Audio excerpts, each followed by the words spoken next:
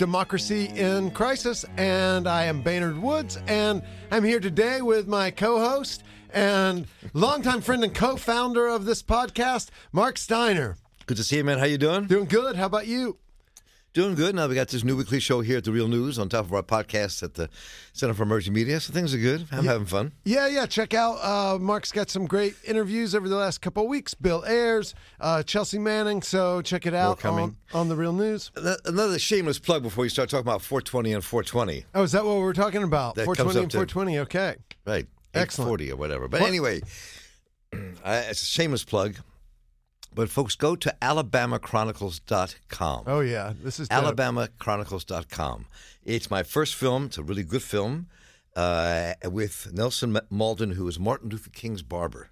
And I want to say, it really is like for someone who's generally associated with sound, being a old head radio guy like you are, it's beautiful. It's a beautiful, visually beautiful document, but also it's really rich with sound, and I love the way that it isn't just his face talking when he's talking, but it's him walking, or it's put together, and the light is just gorgeous, and it's really amazing. Not to dwell on this, but that I have to, since you raised that, I have to give credit to Hans Charles, who was the cinematographer on Ava DuVernay's 13th, that was nominated for Academy Award.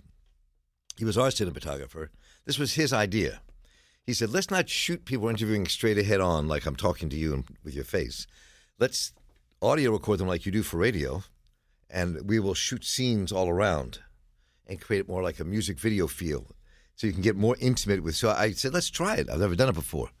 And I fell in love with that technique, and B, just the creative collaborative that exists in film is really an exciting kind of milieu to be in. And the story, Malden's story, is just like it's so moving, and coming out right at the 50th anniversary of it's a really good project. Y'all should go check it out. Yeah. People drop some money to help fund. There's one's going to be coming out every month, right, for the next 9 months. Is that between the remembrance of King's assassination to the celebration of his 90th birthday?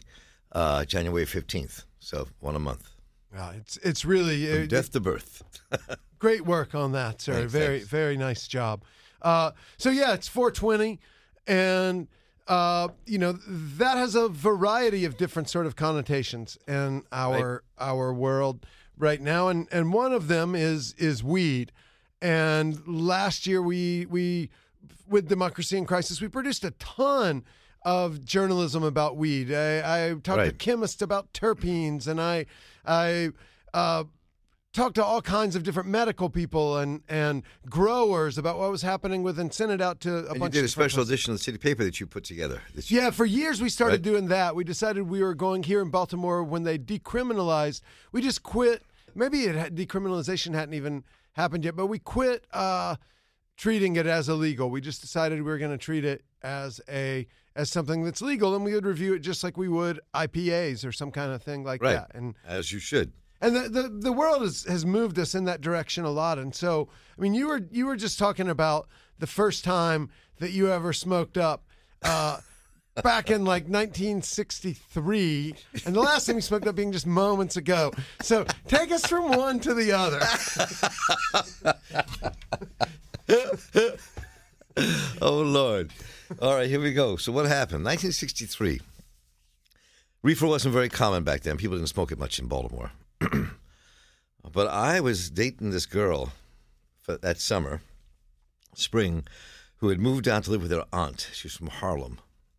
She's one of the most beautiful women I ever met as a 17-year-old. I was just, as soon as I saw her, I was, damn. And we were an item for a while. She was great. And so one day we were walking around the reservoir in Liberty Heights, and she pulls out a joint. And she goes, have you ever smoked reefer before? And I said, oh, yeah, sure, all the time. And never did, of course. I mean, we were drinking Thunderbird and hanging on the corner. But give me a sense. What did you look like at that time in 1963? What did I look like? Yeah, I mean, like ducktail haircut or something, like greaser kind of guy. Like, what was your? No, I was wearing my pork pie hats and or my fedoras, whatever, with pen. I had always clean, shoes shined. My pleated 22-inch cuff gabardines and pants, usually like Italian shirts, coming in a knit shirt or something. Toothpick out of one mouth. Oh, looking fly, man. Pell-mell out of my other mouth. That was me back then. So this sort of a diner kind of Well, it was diner was white, so my world wasn't. So right. So so it was a little bit different, and it was it's just one of the corner guys playing pool, sitting in the corner, hanging out. That's what we did every day. All right, so now you're walking around the. So we met at a party actually, and actually in her basement. So anyway, we're walking around, and she goes, "You ever smoke?" Oh yeah, I'd never done it before. So she took a toke, she lit it, and she passed it over to me, and I watched what she did because I'd never seen it before. I didn't know what you did. I'm looking at her, going, making sure I knew what she was doing, and watched her. Did you know what it was? I knew what it was because I had a red beatnik stuff. I knew it was gone. I knew what it was. But I never did it, and it wasn't around, So I remember I got so high. I literally fell to my knees and put my arms around her because I didn't know where I was. It's just, but from then on, so I've had a love affair with reefer since I was 17, and just lucky that after she left and I had to leave the state, I ended up in a place where there was lots of people who did it who were my age, and so I just never stopped. So I want to go back to the moment of that early sort of moment when you're smoking with her. I mean, was it something that was because it was uncommon? Was it something that police were strictly enforcing here, or were police not even really? Was it not on their radar at the time? It was on the radar at all. I mean, you knew some cats downtown the east side that smoked reefer, but they were older usually. Jazz guys are the people downtown, but no, it wasn't a thing at all. I mean, it became a thing because, like everything else in America that is born of non-white worlds and comes to the white world, if you were hip and cool, you had to start smoking marijuana. But then when it became, there's a history before that, but obviously, but when you came to the 60s and it became associated with not just rebellion, but revolution and counterculture, and then they were just busting people right and left all the time. Yeah, I mean, that's interesting, as you say, as it comes into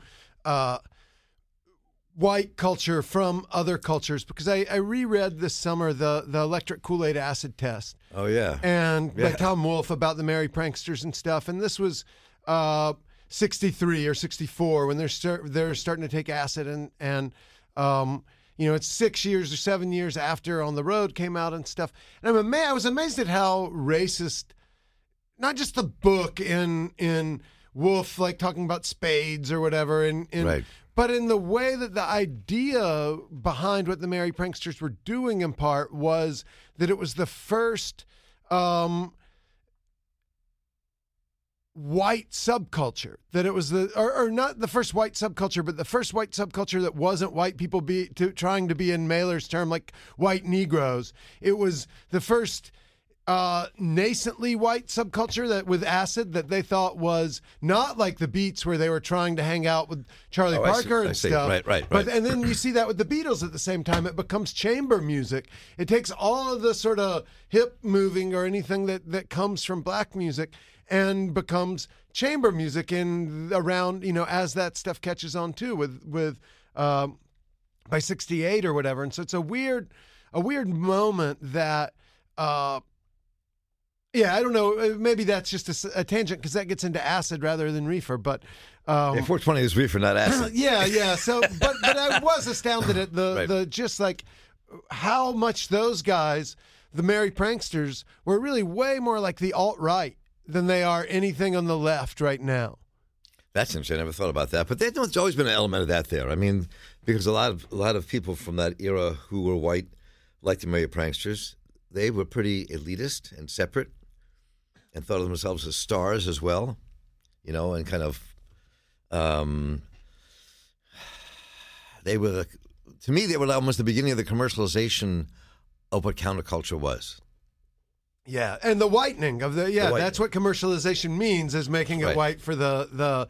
So now let's jump forward to when I'm 17, which is 1988 and 87, 88, and so I'm been smoking weed in South Carolina for a little while. Have long hair and shit. I'm really influenced by that shit y'all were doing in your generation, Yeah. sort of hippie kid, and get pulled over by the cops. I left. I was already flunking chemistry and was reading actually that Merry Prankster stuff then, that Tom Wolfe book at the same time, and which is weird to come back to it now. But so I left school. All the people at my school were assholes. The town, this is where Bob Jones University is. It's a really small town. I mean, now it's gotten bigger, but there were like a dozen schools in it, and so you could live a mile from someone and go to a different school. For what it's worth, it's what the new schools program here in Baltimore, the facilities maintenance is based on Greenville's in recent years. But so I get pulled over as I'm driving, and I'm legally not allowed to be in school because I'd already flunked this class and didn't have to take the exam. But they pulled me over into the parking lot as I'm bringing some other dude that I'd gotten a bag back to school. And everyone, because it was exams, is having lunch outside. And 4 cop cars pull up behind me.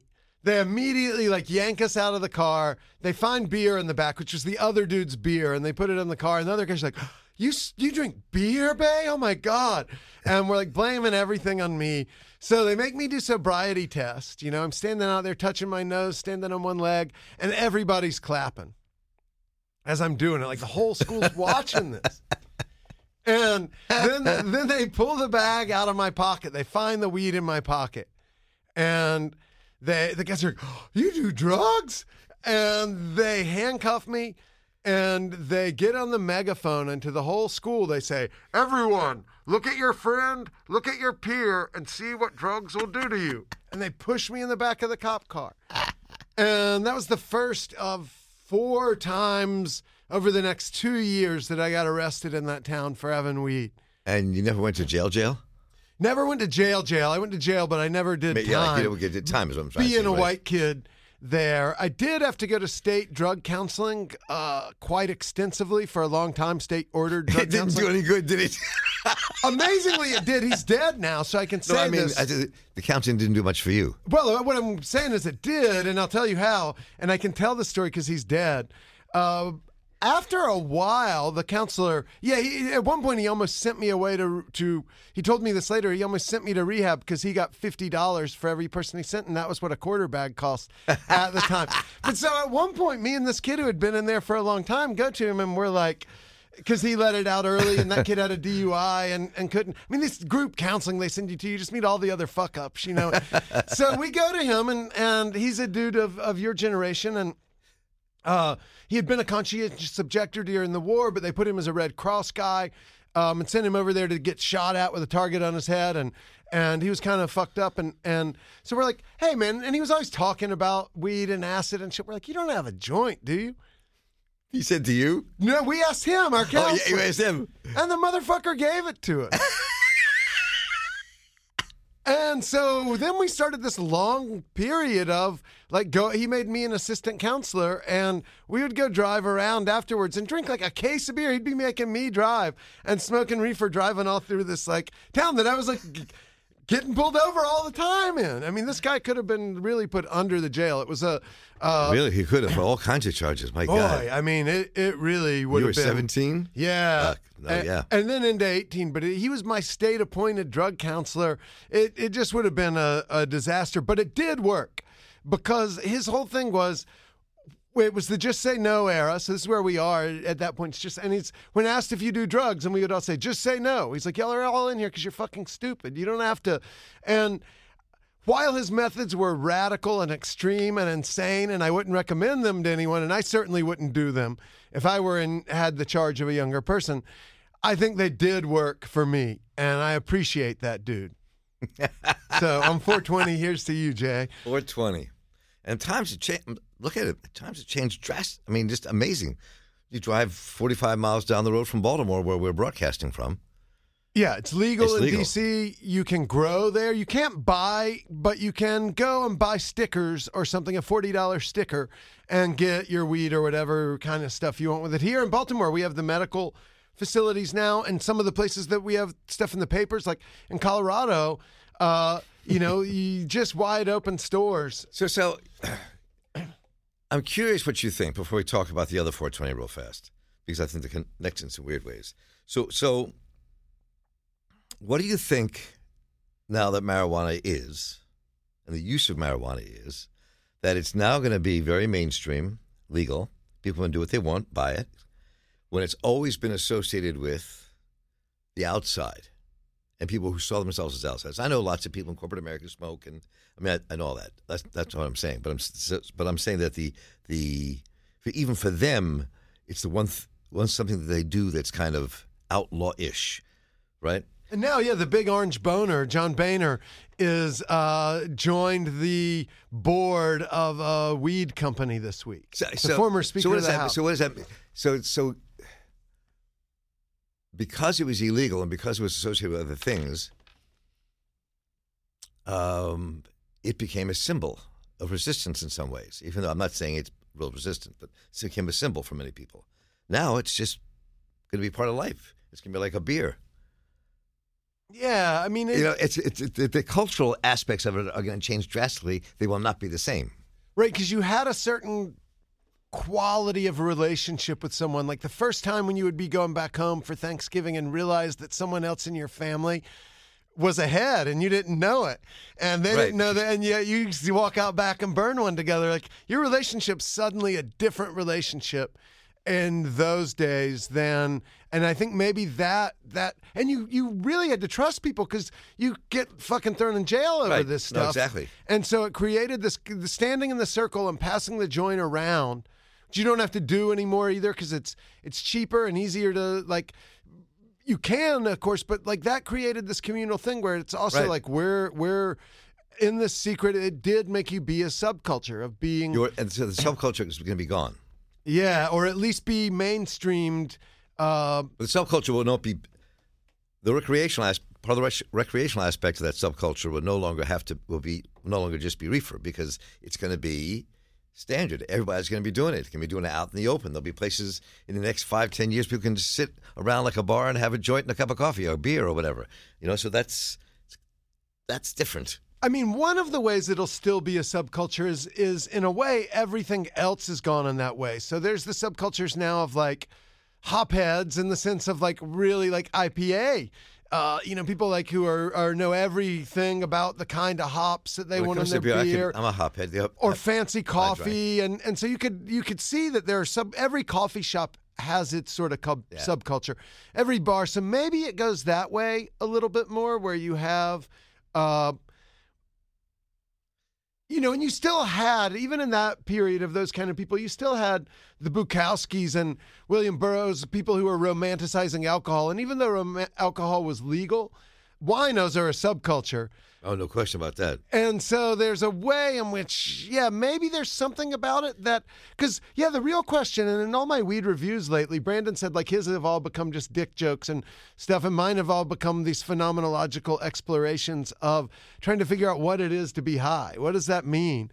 And maybe that there really is this part that it becomes a subculture a little bit more like yoga or something where you have this shared experience that other people maybe just don't get that shared experience a little bit, and that kind of riff and that kind of thing that it does to your thinking a little bit. Yeah. Well, maybe the new rebel culture will be not doing anything. There's also the people who are doing like the dabs and stuff. So you get the oils that and you smoke it off of a little nail and stuff. And I think that's an attempt to recreate a subculture. Is you have this thing that it makes your soft drugs feel hard. If you need that shit, yeah. Yeah, I don't need that shit. So speaking of subcultures. Let's talk about a subculture that also has a holiday whose culture is not so sub, but is becoming very dominant across the globe. And that's fascism. and the fascist cultures, because this is also the birthday of Adolf Hitler, 420. Hitler, who was a vegetarian and loved dogs, and also loved killing off people that were not human to him, and creating an undemocratic world that threatened the entire globe. So that's also on 420. Yeah, I mean, and it's interesting. I feel like we're in this dangerous moment. We've been talking about this a lot over the last years, but I've seen a lot of stories recently, one in Truth Out this week, sort of about how Antifa has won. The anti-fascists have sort of beat the alt-right. And it's like, oh, Milo has disappeared, and Richard Spencer's been sort of deplatformed. The guy who's from here, the Traditionalist Workers' Party, Matthew Heimbach, had the hilarious thing where his organization was destroyed after he was fucking the wife of his spokesperson, who is also the stepfather of his wife. And so, and it destroyed their whole party. And so there are a lot of, the anti-fascists have exposed these people, gotten them kicked off of Twitter or various platforms. But Donald Trump is still the president.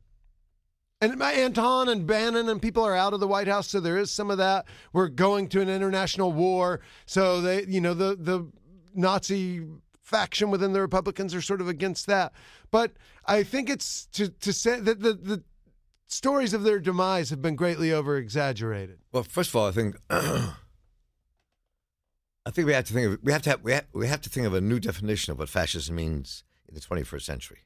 Because, all right, all the people you named that are not as significant as they were in the lead up to Trump's election, the fascists, the alt-right folks, they are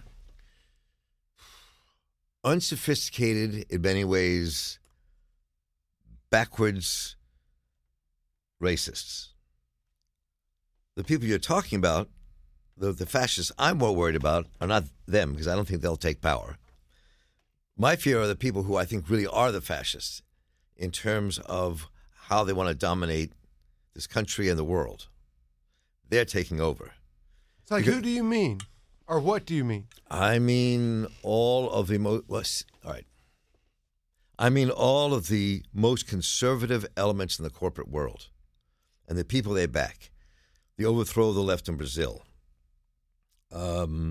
What's happening in elections in Austria and other countries where fascists are taking hold. The Philippines. And I think that there's a gigantic social motion happening, and it's driven by a very racist and right-wing element, huge element, in the ruling class that's also touches masses of white people around the globe and others as well. I think that's the real danger that we're facing, and so it's. I keep saying that the only thing that we can possibly think of to build to confront something like that is like a 21st century version of the 20th century reality of United Fronts the Communist Party used to do. Yeah, I mean, it's interesting that. Bannon, I think, is the one out of the people that I mentioned that really speaks to what you're talking about a lot. That Cambridge Analytica, the great Guardian piece about the pink-haired guy who had the algorithm or whatever that let him steal all the Facebook stuff. He was like, and he's gay, and was like, Bannon was obsessed with intersectional feminism. That talking to Bannon was like talking to people in a gender studies program, because he knew those were all of that intersectional feminism was all of the things that the white men that he was speaking to around the world. And he's been on his European tour lately, like, be proud if they call you racists or whatever. But he gets what you're talking about, I think, which is why he is sort of the Mercer, he blew it with, but he had the Mercer money, and he and the Right. Mercers were obsessed with gay people as well as being early adopters. And so that's why they were pushing Milo. That's why they were pushing, they're like, if gay people dig it, then like everyone will dig it. A lot of the leadership of the European fascist parties are gay. I mean, I think that Even back to the actual Nazi party. even back to the actual Nazi party, right? And so, and I think that again speaks to like what I was saying about how marijuana was always on the outside. So now that the battle for gay and lesbian rights that took place has now expanded in terms of what that scope means beyond GL, that now it's being accepted by larger and larger parts of the population, especially quote unquote secular parts of the population, and a lot of that secular part is very conservative and right wing, and so that's also a natural phenomenon. You're going to see that happen, and I think that's one of the same. It's the same thing at work when you see right wingers who really hate and despise black people vote for black candidates who are conservative.